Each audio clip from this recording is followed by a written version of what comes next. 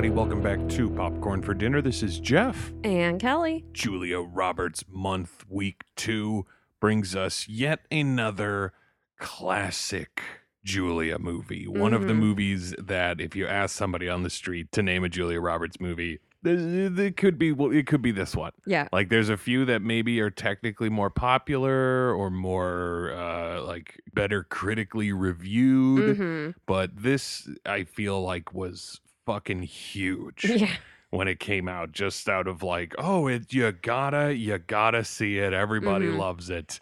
Looking at the Wikipedia page for it, it received generally negative reviews, but made like $300 million.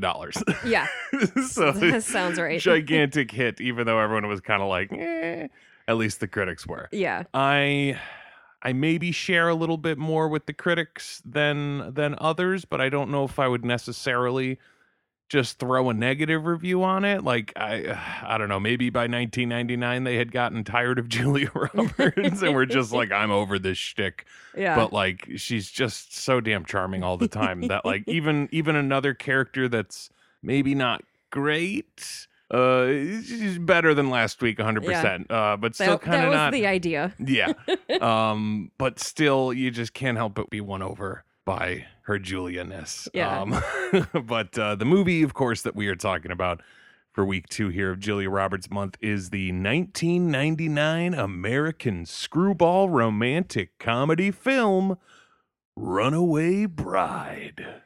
My goodness. Specifically screwball. Yes. I mean, that's like a classic movie kind of thing. Like that was like in the 30s and the 40s. Like that was a huge thing where it's like, I don't even know exactly how to describe it, but just like, you know, they're at each other's throats. It's not just like falling in love. It's like you, and they get all mad at each other and that kind of junk.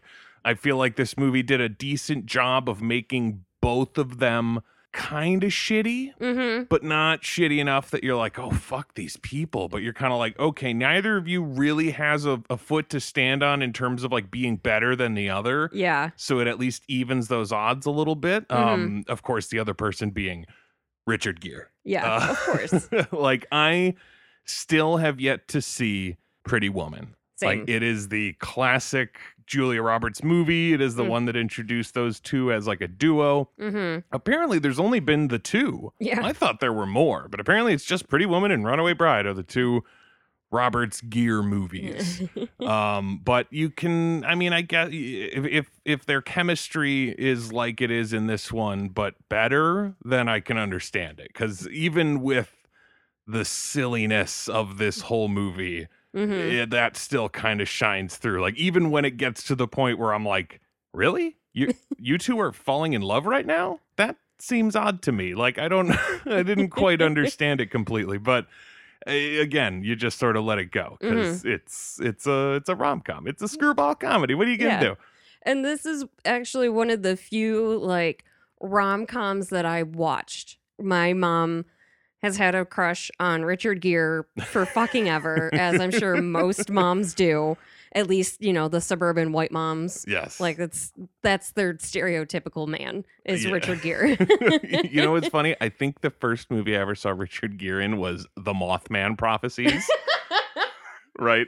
That's not really the movie people think of Richard Gere for, but that's the one that I remember. I mean, Chicago at least. Right, but that I didn't see that one first. I think they came out like the same year, but I definitely was not about to watch a musical over a like creepy monster movie, which it's not really a creepy monster movie. We maybe should watch it because it's from what I remember, it's kind of decent, but that's neither here nor there. Anyways, this month is about Julia. Yes. And on IMDb, this is one of the shortest ones I've ever read for this show, which is nice, but it's also like a little bit wrong as usual. Of course. A reporter is assigned to write a story about a woman who has left a string of fiancés at the altar. Not assigned. He's asked to, after going rogue and doing it in the first place. Like, this leaves out the fact that he does the story and it gets him fired. Yeah. And then he's given the chance at vindication to write a better story about it. So he couldn't be assigned it because he doesn't have a job there. Yeah. So it's a little bit off, but I guess I understand doing it like, just get to the point. Yeah. He's writing a story about a lady who leaves guys at the altar. It's an interesting rom-com setup, you know, more so than just like, oh, this is the lady who never gets married, is like, oh, she gets close and then she bails and she rides away on a horse to U2. Yeah. Oh man, that opening. Like, I mean, U2, the Dixie Chicks, a Cusack is in this. Like, this movie is 90s. Even though it's right at the end, it's like, oh, this is what the 90s have been building up to. Is this movie. There's so many recognizable people in this movie. And like, some of them uncredited, which was so wild to me that, like, they just didn't, they're not in the credits, i.e. Laurie Metcalf. Playing, she doesn't get one of those little title things at the end like everyone else does, and she's not in the actual listed credits, but she's obviously in the movie. Yeah. Obviously, Richard Gere, Julia Roberts, Joan Cusack. Yes. Christopher Maloney, which threw me for a loop. I was like, is that Maloney? It is Maloney. Look at that. And then hysterically, in an accidental rhyming way, I was like, and is that Téa Leoni? No, it's not. The assistant or whatever to the editor. I was like, oh, that's totally Téa Leoni. And I looked it up and no, it is not. No. What's his name? Hector Alonzito or whatever, the guy from the Princess Diaries and Valentine's Day that we did. So he's been in a bunch of them. It was like, oh, then this dude, he's here. What's her face, who plays the editor? Rita Wilson. Yes, Rita Wilson, who we had in Jingle All the Way. She's Schwarzenegger's wife. So like a ton of people in movies we've done before. Donald Logue as the priest, who I honestly so loved Grounded for Life. I thought that show was fantastic. So anytime I see anyone from that show up, I'm excited. And Donald Logue is so great. Who was the bartender? Oh, Larry Miller. Yes. Also uncredited. That was the other one that threw me for a loop of like, oh, they're not even crediting him. But and then another one that I was like, wait, what is this? Who is this? Why can't I figure this one out? Is Reg Rogers? That was who played the bug guy? And I was like, was he on Friends? Yes, he was on Friends. He was the director. Yeah, the director with Joey and Gary Oldman. It's like I could no. No? No. Oh no, the director where Joey's in the play falls in love with the lady from Saw. Yes. that episode. Yes, because I could picture him being like super emphatic. Yes, and I was like, he had a very similar vibe in this movie as he's so theatrical. Like I was expecting them to reveal that he was like a theater guy. Yeah, and then when they're like, oh no, he's an entomologist, I was like, oh really? All right, so a different type of weirdo. Yeah, I guess. Oh man, what a friggin' cast. Seriously. I was very happy to see so many people that I knew. I was so happy that they were doing good work. I mean, Joan Cusack is I know I was gonna say I know that some folks out there maybe don't like her vibe, and I guess I can understand it, but I think she's hysterical and adorable. Oh yeah. All at the same time. I'd never seen her in this movie. Obviously, I hadn't seen this one before. I mean, I maybe little bits and pieces over the years, but I never sat down to watch it. So like, she was a delight. That whole scene where her and Julia Roberts are like, "Don't move your lips, don't do it," and she's like trying to yell to the field without moving her lips was so perfect. That's so Joan. But like I said, them sort of both being dicks, Ike and Maggie, are lead characters. Like for one, I was like, Ike. Really, Ike? What an old man name. Does not help that he has gray hair. Like he was, I think, in his late 40s when they made this movie, something like that. So it's not like he was ancient or anything, but like it's still he just gives off that vibe of old. Yeah, that Julia does not quite. It doesn't, at least not in that movie. Yeah, it doesn't necessarily wreck anything. But I think it was really just like, you had to make it Ike. You couldn't youthed up his name a little Yeah. bit. Jesus. And the fact that that wasn't even like his first name. Yeah, it's Homer Eisenhower Graham. Like, Yeah. that is the oldest man alive. Seriously. That's what that sounds like. Yes. That sounds like which somebody. president was that back in the like 1800s? Yeah, just absolutely ridiculous. But they introduce him as a columnist who writes bitter diatribes about women. Mm-hmm. And you're like, oh, that's not a good place to start for him. But I mean, okay, he'll get better, I assume. Yeah. I assume that's the point of this movie, is that he There's will growth, eventually, right? yeah, there's room for growth. Okay. And then when he talks to the bug guy in the bar and gets the lead on the story of the Runaway Bride, and then just fucking 90s doxes her. Yep. I couldn't believe it. I was like, that's fucking crazy. And then he gets fired, and I was like, oh, okay, good. Yeah. Okay, so this wasn't just cool. Yeah. Because I was like, this is the craziest shit, that he basically makes a ton of assumptions about how she works and her whole deal. Yep. And names her and gives the town she lives in and all that kind of junk. Might as well have given her address. Yeah. Super ridiculous. Like, if it had just been a story about a woman I heard about and, you know, Lady Q or whatever, you know, give it some sort of pseudonym, maybe it wouldn't be such a dick move. But like, the moment he actually put her name in it and was like, she's gonna read this, you dummy. And then immediately he gets fired for it, and you're like, yeah, because you're a fucking dummy. Because you put her name in there and she heard about it and she fucking wrote your boss, your ex-wife boss, who's also dating your other boss. I thought that whole situation was sort of strange. I didn't know if it was necessary. Like, how much of it, like, okay, it establishes that he was married once and it didn't work, but like, you could do that without it being his boss too. There's just weird levels there. And then the fact that Fisher is now dating her was like, God, this is all weird. Nobody should be dating here. You're all working together. What is this? Like, it's the 90s. Sure, I guess. Question mark?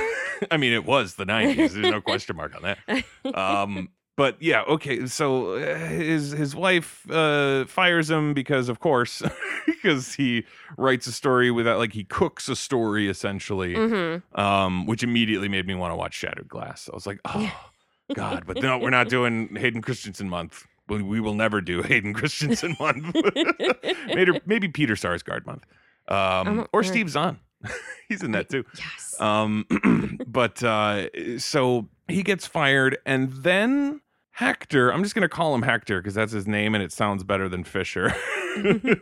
Especially because they don't give him any other name. Everybody else has a first and last name, and Fisher is just Fisher. And it's like, is that his first name? Is his last name? I don't know.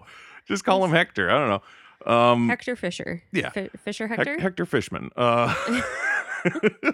So he calls Richard Gere Ike and tells him, like, oh, well, if you go and you get the real story, maybe you'll get vindication. Like, he doesn't he like promise that GQ will run a cover story if he can go out there and get the real story and she runs from this wedding too.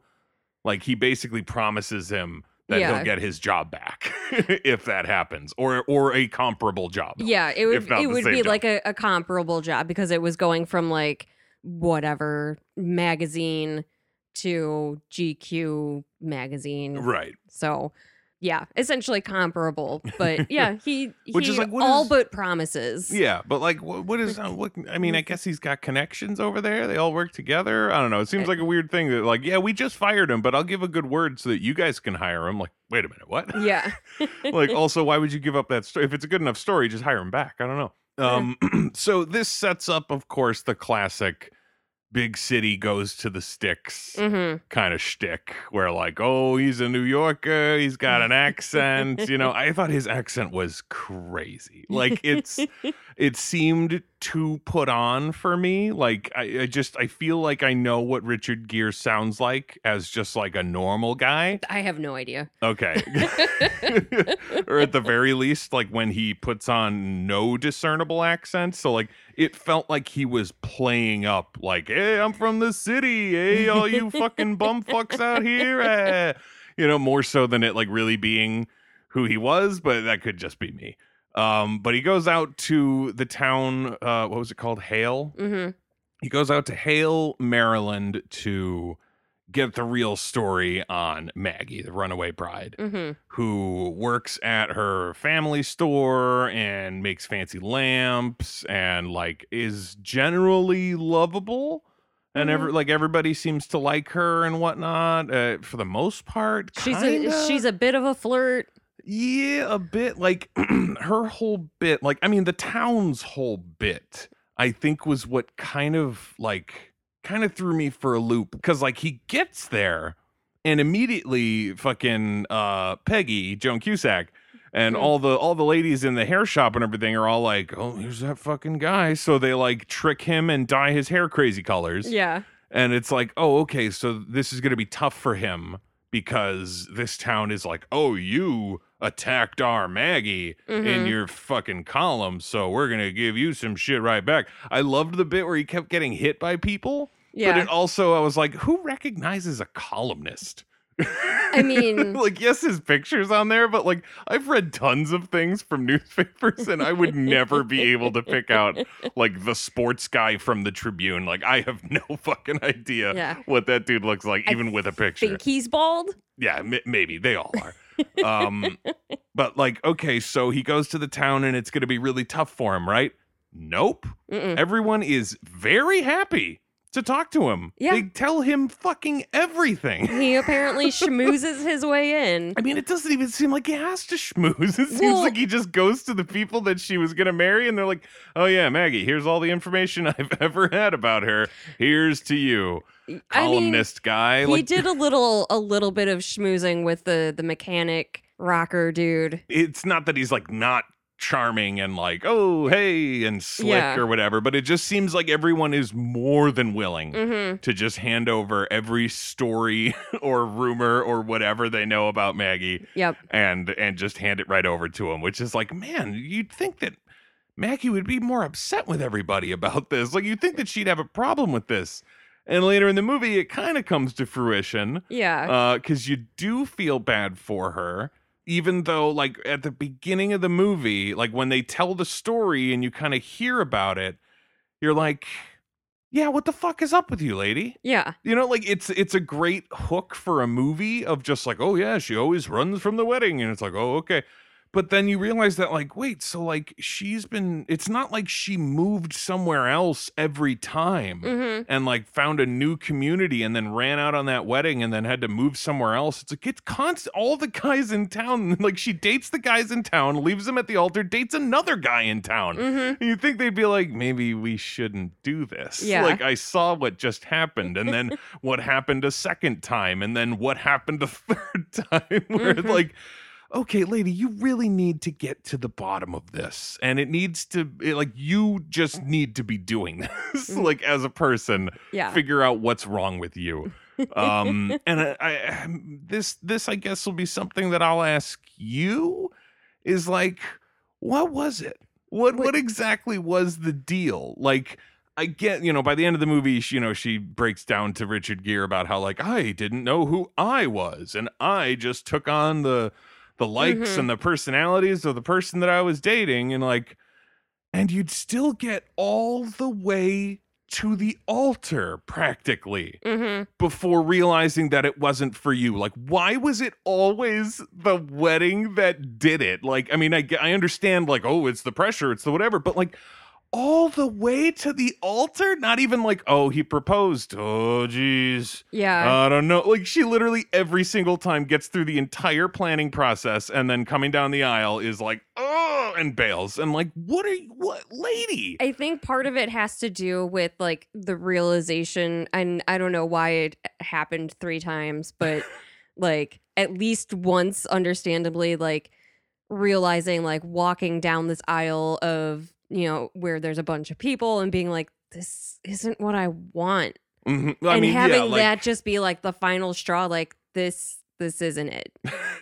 I, yeah, I like- mean, I felt like only the first wedding, because it's fucking crazy that they still have them all on tape. Mm-hmm. Like, that is insane. Like that, just in a row. yeah, just on the shelf, like it's fun home movies. Like, everyone has that kind of vibe throughout the movie of like, oh, this is all just this hilarious town joke. Yeah. Is that whatever? And it's like, guys, she's not the longest running joke, but she is the fastest. Yeah. I honestly really loved that setup and payoff. You know, the fact that the dad says the joke earlier on in the movie, and then when they're all roasting her at the fucking luau, and she's sitting there mouthing along with it because she's heard it a million times, and you're like, okay, maybe now I feel a little bit for you. Yeah.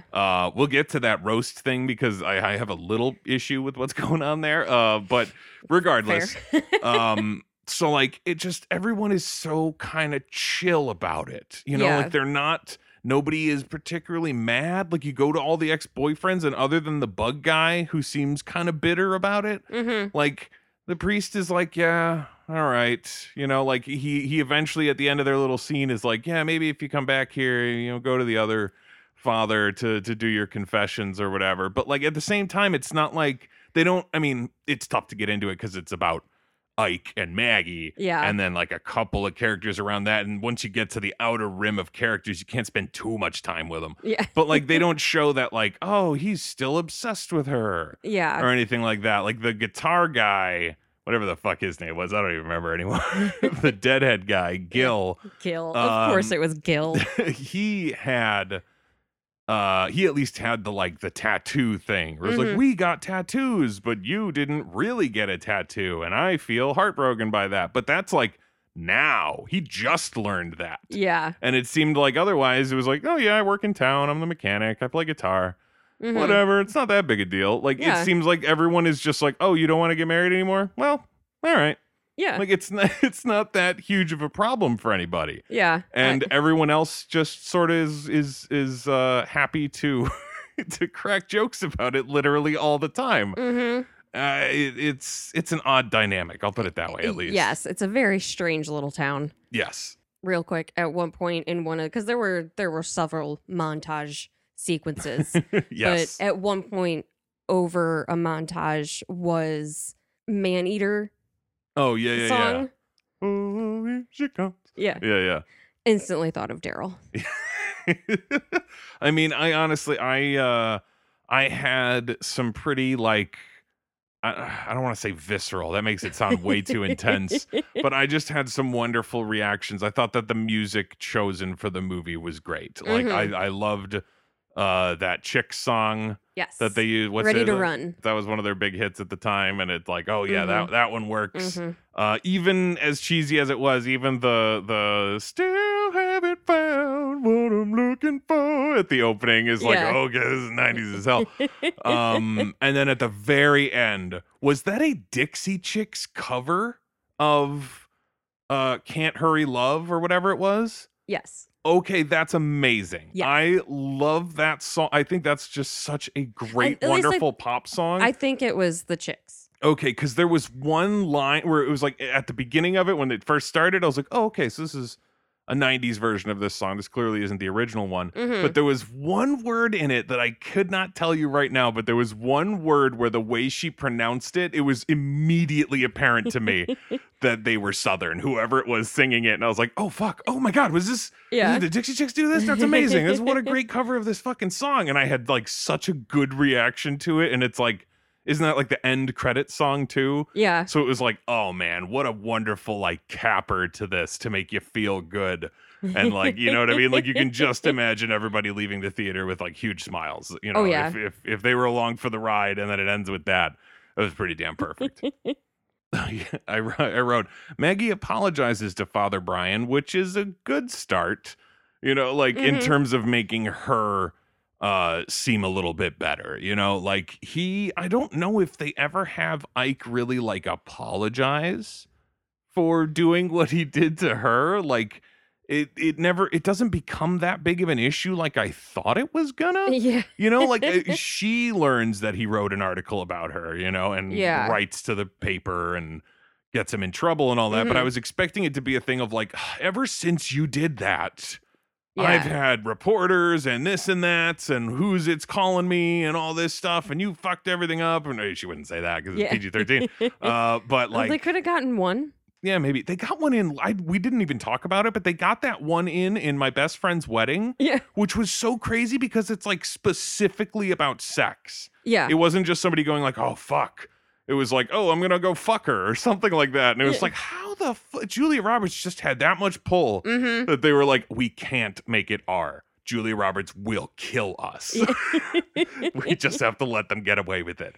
But like you, If they can let that one movie get away with 2, they can let this one get away with that.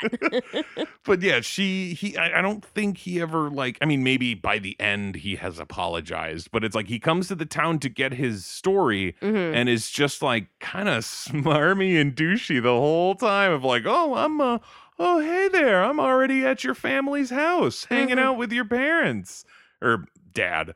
And Uh, Grammy. Yeah, and grandma and all that stuff, like hanging out with your family and learning all about you. And she's like, oh, geez, you're going to be a real thorn in my side. But it never really gets to the like, hey, fucko, Mm-hmm. are you going to apologize for that shit? Like, that was terrible what you did to me. Yeah.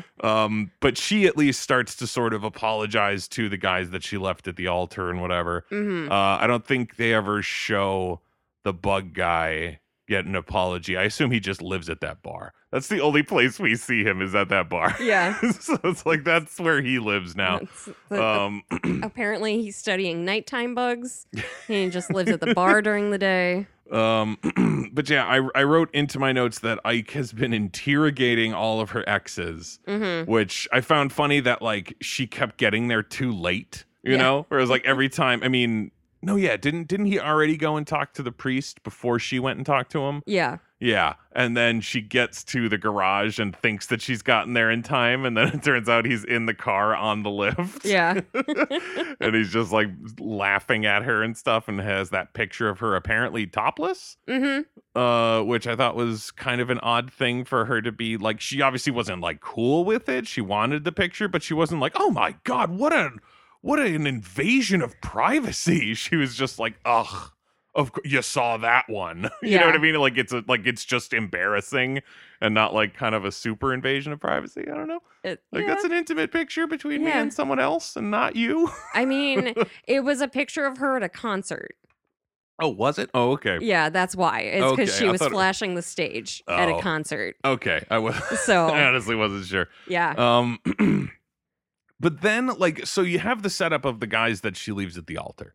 And that's all well and good, and it leads to, you know, silly jokes and whatnot. Like all the videos of her running from the wedding, like as silly as it is for them to keep the video, obviously you know why they do it is so that they can show it to us and we can laugh at the silliness. Yeah. The ridiculous deadhead wedding. Yes, where she rides off on the motorcycle. Yeah.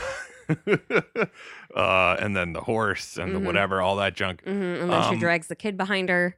Yeah, oh, that's right, because they call that back later. Yes. The thing that really threw me for a loop that I thought was gonna get more attention was the fact that Joan Cusack's husband is also Maggie's ex, but they just, I guess, didn't get to the wedding part. Yeah, they dated in high school. Okay, and I didn't remember that. I just remembered that, like, and they're still super buds, and they have like silly handshakes or high fives and nicknames and junk, and then fucking Richard Gere kind of like puts the screws to Peggy about like, oh yeah, look at that, you're cool with that, and it's like, oh no, now her friend's gonna turn on her. But there's really nothing after that scene. There's like one other scene where she's like, is it weird, do I flirt with him? And she's like, yeah, and she's like, oh sorry, Yeah. duckbill platypus. Yeah. and then it's over. Yeah. Like that's what made it better. Like, Yeah. I mean, but that is at least true to like close female Yeah, friendships is like you do this thing. I know you do this thing. I know you don't mean to do this thing. It bugs me, but it's fine. I love you still. Like whatever. It seems like a similar vibe to last week with the whole like, oh yeah, he's always gonna love you, but I guess I'm here. Yeah. Like, oh man, you should have more pride. I don't know. Yeah. But Joan, you're still great. Yeah. Apparently that duck-billed platypus thing is something that Julie Roberts did to amuse Gary Marshall's like granddaughter or something, the director of the movie. And he saw it and was like, oh, that's going in the movie. So you can only assume that that line afterwards is just really her. Yeah. And she's like, so humiliating. But it is wonderful and hysterical. Yeah. Like, what a face. That's it's so that perfect. should have been on the fucking poster. It's the duck-billed platypus. No, Julia deserves better than that. I do find it funny in terms of the poster, though, real quick, that on the poster she's, putting on running shoes, which is like, I get it, the joke. But like she's not wearing those at the actual weddings to run away with. And then she like symbolically gives them to him at the end of the movie. And I was like, we've never seen these before in the entire movie. This doesn't mean anything. It's more like, like, I promise I won't run. Here are my running shoes that we've never established earlier in the movie as a thing. Yeah, it's just a cute little moment for them to have. But Bob, her current fiance, the one who as soon as the movie introduces him, you're like, oh, you poor sap. Oh, how you're gonna get fucked, and not in the good way by the end of this movie. Like, as great as you are, Christopher Maloney, you are not Richard Gere in 1999, so you are not gonna be the winner of this rom-com. And he's not a total loser in it, though, because he does end up with a girl in the end. Right. No, yeah. It's more so just like, of course, all the happiness that we see from him at the beginning of the movie will go down in flames. Yes. And like spectacularly. And in a ridiculous way. Like, I don't know how quite to like, get to it, because I know it's a bit later into the movie. I mean, it's kind of a lot later into the movie, so maybe we'll just get to it. Yeah. But like, when she finally decides that, like, okay, I'll give you the real story. Like, you walk around with me, and instead of getting the story from everybody else in town, I'll tell you about me, and you pay me $1,000 in order to get it, because I'm smart enough to know that you're doing this to get a job. Yeah. And so this means a lot to you. Yeah. And you will pay $1,000. Also that they can get that scene that is apparently supposed to be a reference to Pretty Woman. Like, I know of Pretty Woman, so I know that there's the whole bit where she goes to a store and they're like, not for you, trashy lady. Yeah. And then, oh, big mistake and all that kind of junk. So like, that's kind of what they were doing here in a way, where it was like, oh yeah, I get it. She comes here and, oh, they're not going to sell it to her or whatever. But like, that's not what's happening there. What's happening is that shitty old lady there at the dress store is like, you're not even going to use it, sweetheart. Yeah. You're going to wear it for like 20 minutes and then it's done. Yeah, and it's like, what the fuck do you care? It's $1,000 in your pocket. Like, that's essentially what Richard Gere winds up saying to her. Yeah. But like, yeah, it's a stupid stance to have of like, how about we just do the cheap one, because it's not gonna matter in the end. Like, just let her buy the expensive one, man. Yeah. Who cares? Literally saying like, $1,000 is too much to spend on one of your dresses. Yeah, it's like, whoa, lady. Like, I guess that is at least something slightly different than everyone else in town just being like, oh, silly Maggie.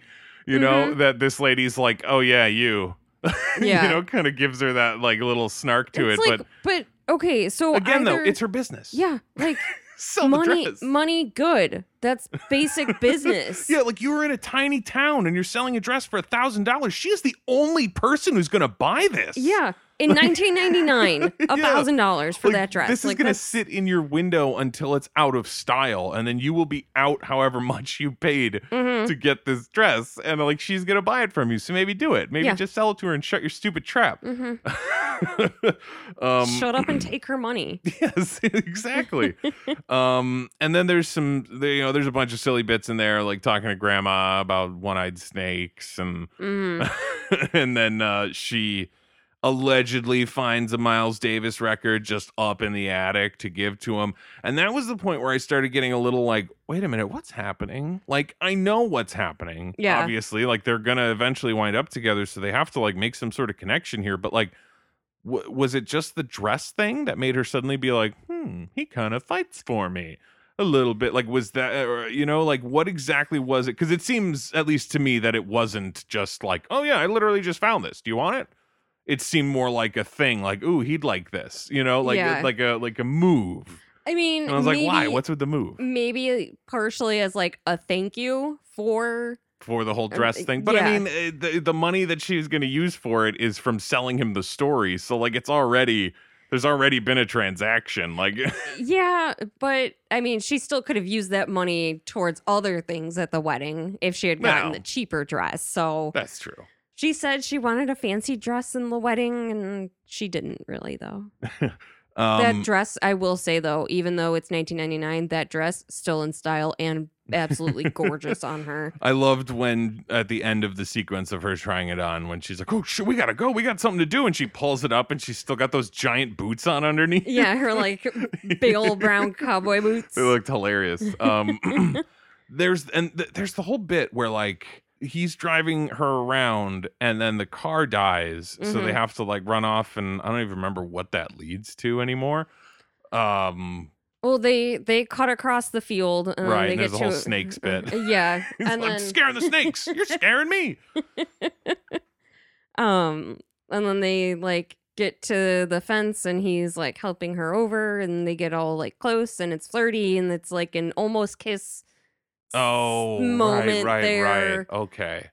Okay. I must have sort of missed it because I was just obsessed with the fact that like, lady, I believe that you can do a lot of like mechanic stuff. Like, it's not like, but you're a lady. How could you ever know? Like, no. Obviously she's making these lamps. She fixing the chair at the beginning. Like, that's what she is. She's handy.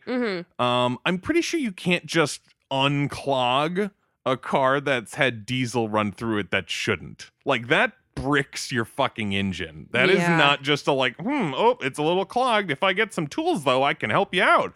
I was like, no. His car's dead.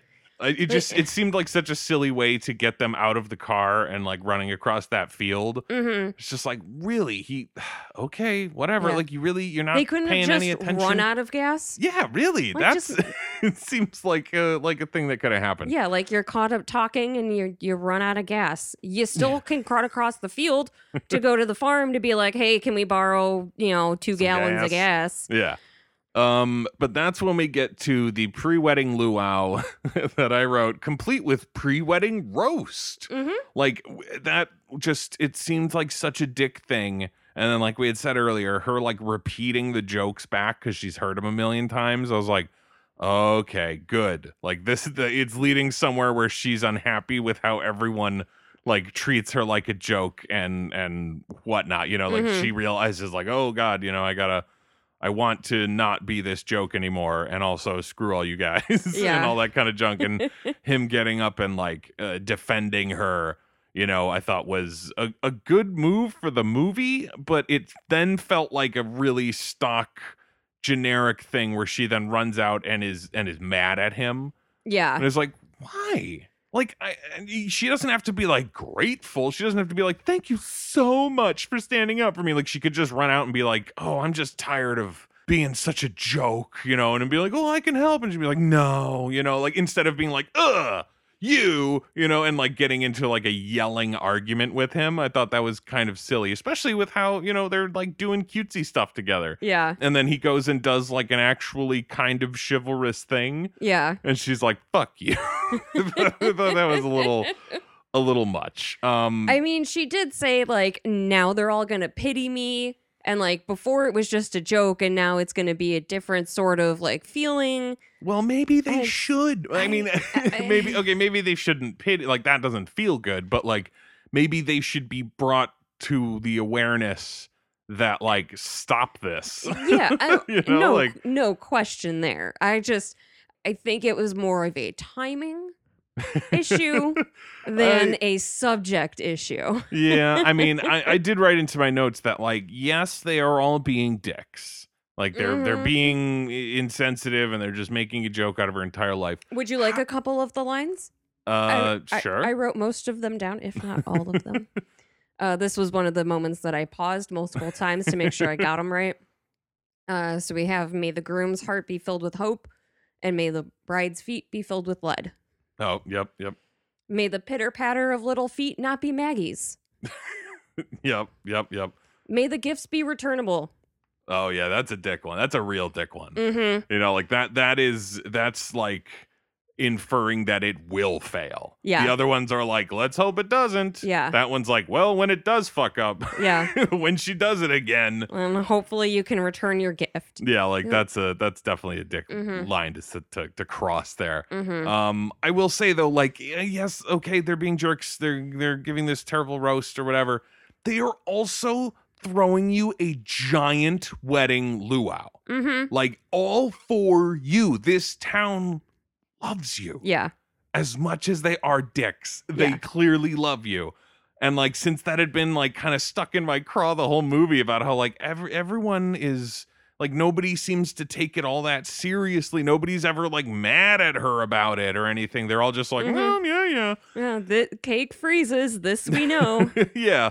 But like, and then it gets to this point and it's like, okay, yeah, they are being dicks, but they also clearly care. And if they truly didn't give a shit anymore, if they were really like, well, yeah, fourth time's the charm, right? Fuck that. They would not throw you this giant luau. They wouldn't, like everyone in fucking town is there essentially. And it's like, maybe just be chill. But I mean, obviously that's the point of the movie. That's the point of this like section of the movie is like, oh, everything's getting bad. She makes that not even joke, but like cutting remark about her dad and his drinking. Like that whole bit earlier, I wasn't sure where the movie was going with it, so I'm glad it had some sort of thing. But that scene where he like helps, where Ike helps the drunk dad into the car or whatever, and they gotta like get him home, and she's like, please don't say anything about this, and he's like, no, absolutely no. And and it's like, okay, so that he's kind of a cool guy, I guess. Yeah, he's at least respectful in that manner. Yeah, and like, okay, maybe I wrote a shitty article about you, but I'm not gonna like drag your family through the mud too, I guess. Like, that's nice. Yeah. But I wasn't sure like what the point of that was. Other than that, I was like, is that really it? And then her kind of throwing it in her dad's face was like oh, okay, so like there's unresolved shit here that she's dealing with in a way that is like, oh, okay. So you clearly didn't notice then. I think I'm pretty sure it's every single scene up until that morning scene where she calls him out. He has a drink in his hand. You see, that happens so often in movies that it just washes over me. I don't even think about it as like, oh, that person has a problem. Yeah, and she had mentioned it earlier too, like when she showed up and like that first night when she showed up and Ike was there already.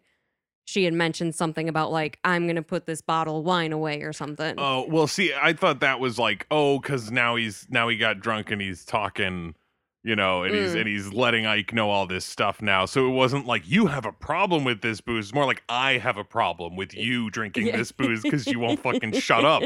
But yeah, now I kind of see it better. That's good. It's better that it's like layered in there and not just like a message moment of like, and by the way, drinking is bad. Yeah. And also glad that they didn't get it so far as like, and then he fucking crashes and kills someone or something really terrible like that. Yeah. It's like, you could get there, so maybe stop. Yeah. And then like, then they get to the walkthrough of the wedding, essentially. Julie Roberts fights a church bell briefly, which is it was the briefest of fight, and then she was enjoying herself. Then at some point she just started swinging. Yeah, I mean, it's more so just another case of like, oh, Julia Roberts being silly and kind of falling down and shit, because there was also that bit with the backpack earlier where she puts it on and like, whoa. Just tips over backwards, which was like, yep, she's masterful at the like silly rom-com falling down. So they get to the walkthrough. Bob, bless his heart, sweet summer child, sweet dumb Bob, puts Ike in the position of the groom to help her visualize the walking down the aisle, because that's his whole deal. He's a sports coach, whatever.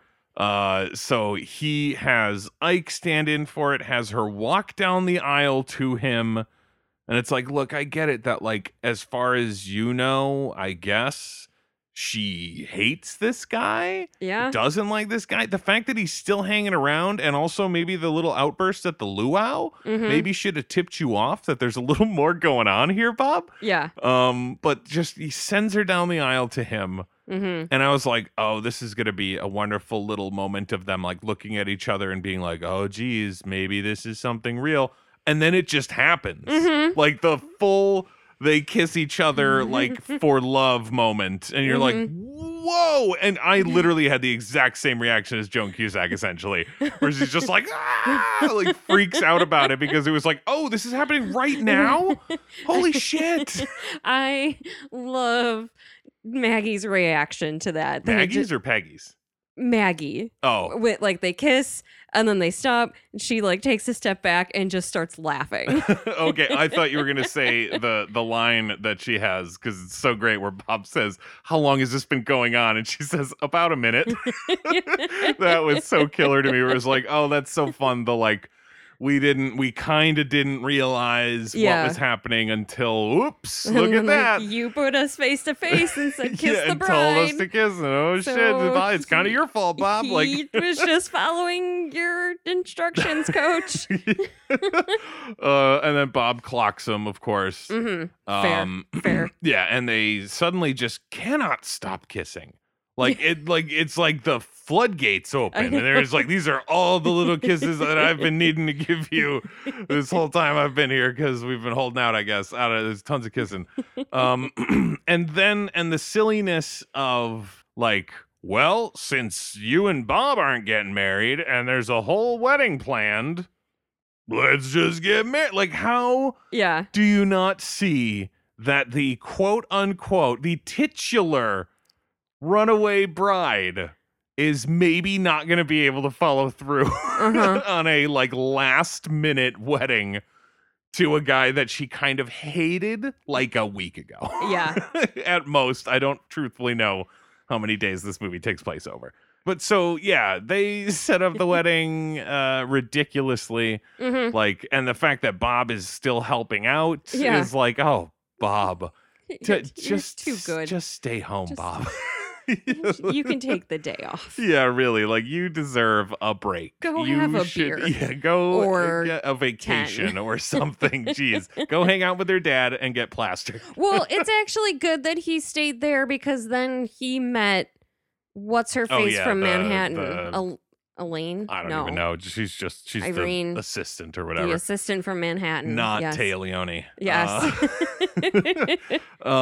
And I'm sure there's probably just something more that I missed or just didn't really clock exactly. But I thought it was so funny that they're like, all right, we're gonna do this for real. And she's like concerned that he's not gonna show, and then he shows, and there's like a ton of reporters, and like it's this whole big thing. So you're like, okay, she's gonna run because there's too much time left in this movie. What exactly though is gonna do it? And from my perspective, it was like she got spooked like a horse. Like camera flashes go off and then she's like and takes off like a spooked horse. It was losing the eye contact. Well, okay, I remember that. I remember Bob talking about. Doesn't he say something about like you gotta keep her focused or something like that? Yeah, yeah. But and it was the flash went off and Ike like blinked and looked away, and she like got shook by that and bolted. So she bails and he goes back to New York. There's the whole bit of her getting into the FedEx truck as she's going that made me think of My Best Friend's Wedding, where she commandeers that truck to go drive after them. It's like, God, does all of her movies, do they all include a scene where she like hijacks a truck? Probably not. I mean, there's still time in this month. We can find out. Yeah. So he goes back to New York. She stays in town. She's, trying to figure out what kind of eggs she likes. Like that, I thought was a great bit to like shorthand what's going on with her, where it's like all the exes say that she had a different favorite kind of egg. Like, oh yeah, like me, whatever kind of eggs I like is the kind of egg she liked. And then that sort of gives him the impression that like, she's not being her true full self. Yeah. So just having her like cook every kind of egg to be like, let's find out which one I actually like. Yeah. Is like, oh, that's a great way to show it instead of just having her like she does kind of just say it at the end of like, I had to figure out who I really was. But like, you know, it's a visual medium. Yeah. It's a movie. You gotta show it. I thought that was a good way to do it. Was like that the whole eggs bit. So she so I mean, we didn't talk about it earlier where she breaks into his hotel room. Yeah. But she breaks into his apartment too. Yes. And it is hysterical how little like import they put on that whole thing. It was like she is constantly like doing crimes. Yeah. These are crimes. Yeah. You should not be breaking into people's homes and such. Yeah. But they're kind of just like, oh, that's silly Maggie. Yeah. Like, she'll do that. yeah, like, oh, look at that adorable smile. Oh, we forgive you. You know, like it seems like Julia Roberts could literally murder somebody and just be like, guys, duckbill platypus, and the cops let her go. Yeah. Like, oh, Julia. Julia. So she breaks into his apartment to tell him, you know, that she's kind of done some soul searching to figure out who she really is, and then she kind of like clearly not on purpose, but she kind of goes back on it then by proposing to him the way that he said he would propose to someone, you know, when he's talking about the whole thing about like, oh, how I see it is, you know, the fancier the proposal, the less it really means, and it should just be, you know, simple and to the point and whatever. And so she proposes to him that way, which kind of feels like, well, that's not original. You're just doing what he wants. It's the eggs all over again.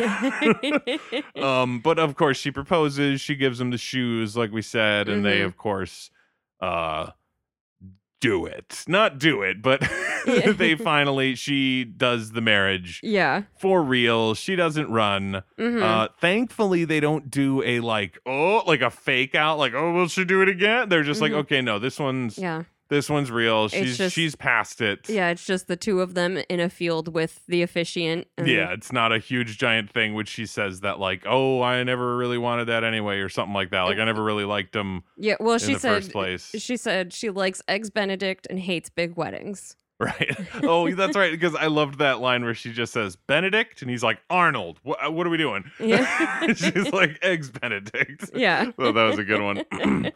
And of course, he plays the Miles Davis record she gives him and all that. They share that fancy kiss on the balcony and all that. And that fucking song comes on, Can't Hurry Love or whatever it is. That, again, I was, as soon as it popped on, I was like, perfect. Chef's kiss. Like rom-com ending here is like they get together, they have the like, oh, will they, won't they? They won't, they will. Yeah. And then the song, and it's like, you gotta get the right one. You gotta get the right song. And it was the Chicks. I looked it up. It's hysterical. Like I said, I can't tell what the word was. There was one specific word that I was like, it like hurt my ears. Yeah, it was clearly Texas. But did you stick around for the after credits scene? Oh no, I didn't. It went away. I know. I thought that was fucked up because I actually read about, like, I was scanning through Wikipedia when I was watching the movie, and I saw that it said like in a post credits, and I was like, oh, I won't read it yet, but whatever. But it's barely anything. Okay. I mean, it's Samuel L. Jackson showing up to ask them to be in the Avengers. No, yeah, it's literally just them like walking through the snow and like throwing snowballs at each other and having fun. So it's just supposed to show that like they're still together. Yeah. They were married in the summer and now it's wintertime and they're still in love, like that kind of thing. They made it at least 3 months. Yeah, exactly. That's a record, I guess. I mean, it was they're right, Maryland, so it could snow very early in the year right? there. So who knows? But yeah, I mean, like I said, I didn't necessarily love it. Like, I can understand the critics' reaction of like, this was pretty. It's kind of paint by numbers, and it's like, oh, he's a jerk and she doesn't like him, and then they like each other, and there's the poor jilted Bob. But I mean, I don't know. I think if you're giving this like that harsh of a review, you're kind of just looking too hard at it. Yeah. You know, like you should, like, I mean, goddamn, I know I already mentioned it, but like the poster of just like his goofy face, her goofy face, lacing up some fucking running shoes, and it's called Runaway Bride. Like, no, yeah, that's like what this is gonna be. That's what you're getting. The opening sequence is a bride on a horse, clearly fleeing. Yes, not going to a wedding. No, she is running away from it. Yeah, like you get it. And again, since it has such a fucking stacked cast, like I don't know what more you really want. Like I get it. It's almost 2 hours long. I will say that. I think that there were some things that definitely could have gotten cut, didn't need to be there. Yes, there absolutely could have been trims made, and it could have been more like hour 40. Yes, I would agree. But it's fucking Julia Roberts and Richard Gere. Yeah, Come like on. it's one of those things where like they always say in movie making and stuff like, oh, you gotta kill your babies, in the sense of like, even if a scene is good, even if a scene means a lot to you as a creator, if it isn't fully necessary, you get rid of it. You know what I mean? That's the gist. I was like, okay, that's really dark. No, yeah, please finish explaining. You must murder babies to make a movie. That's the only way it works. But like, I mean, I think most people say kill your darlings, but it's like it's still dark. Yeah, that's not much better. So like, I could understand if somebody were to say like, that whole scene where she goes and talks to Bob at the field with the players and stuff, and then Richard Gere's already there wearing a Letterman jacket, and the one kid tries to tell her to marry him, and she's like, "You're jailbait, get out of here." Yeah, like that whole it's like, it's not that great of a scene, except that moment right at the end of it when he tells his players to like ride her away on her chariot, like she's standing on the like tackling drill thing, and she just like oh as she like rides off. It's like, it's because it's Julia. It's because she's just got that reaction that you want to see, where it's like, yeah, technically that scene could probably go, but then you miss that. Yeah. So you don't cut it, and you leave your movie an hour or 2 hours long. Yeah. Oh well. Oh, and one quick thing, because I was watching it, because this is something that I watch all the time in movies. Obviously, since I play guitar. Anytime there's a like lead actor, or just an actor in the scene who's not like a background person who's playing guitar, I'm always looking at it. I'm always checking it and being like, do they know what they're doing? Are they actually playing this guitar or not? There's a bit in Better Call Saul where Ed Begley Jr., his character is playing guitar, and all the actual guitar playing is in close-ups, and then when it cuts to the wide shot, you see him, and it's like clear that he doesn't play guitar. He's not really doing anything, and it's like, oh, okay, that happens, whatever. And I was like, it looks like Richard Gere is playing guitar in that scene when they like see him on the side like playing an acoustic with everyone. He's got the like slide on his finger and stuff. He does play guitar, and he was really just riffing. And like, that's fucking amazing. It looked like it. And I was like, it might just be movie magic. He might just be a really good actor. No, just Richard Gere magic. Yeah, like, I mean, that's just, I don't know. I love when they're able to utilize somebody's real talents like that. Duck-billed platypus. Exactly.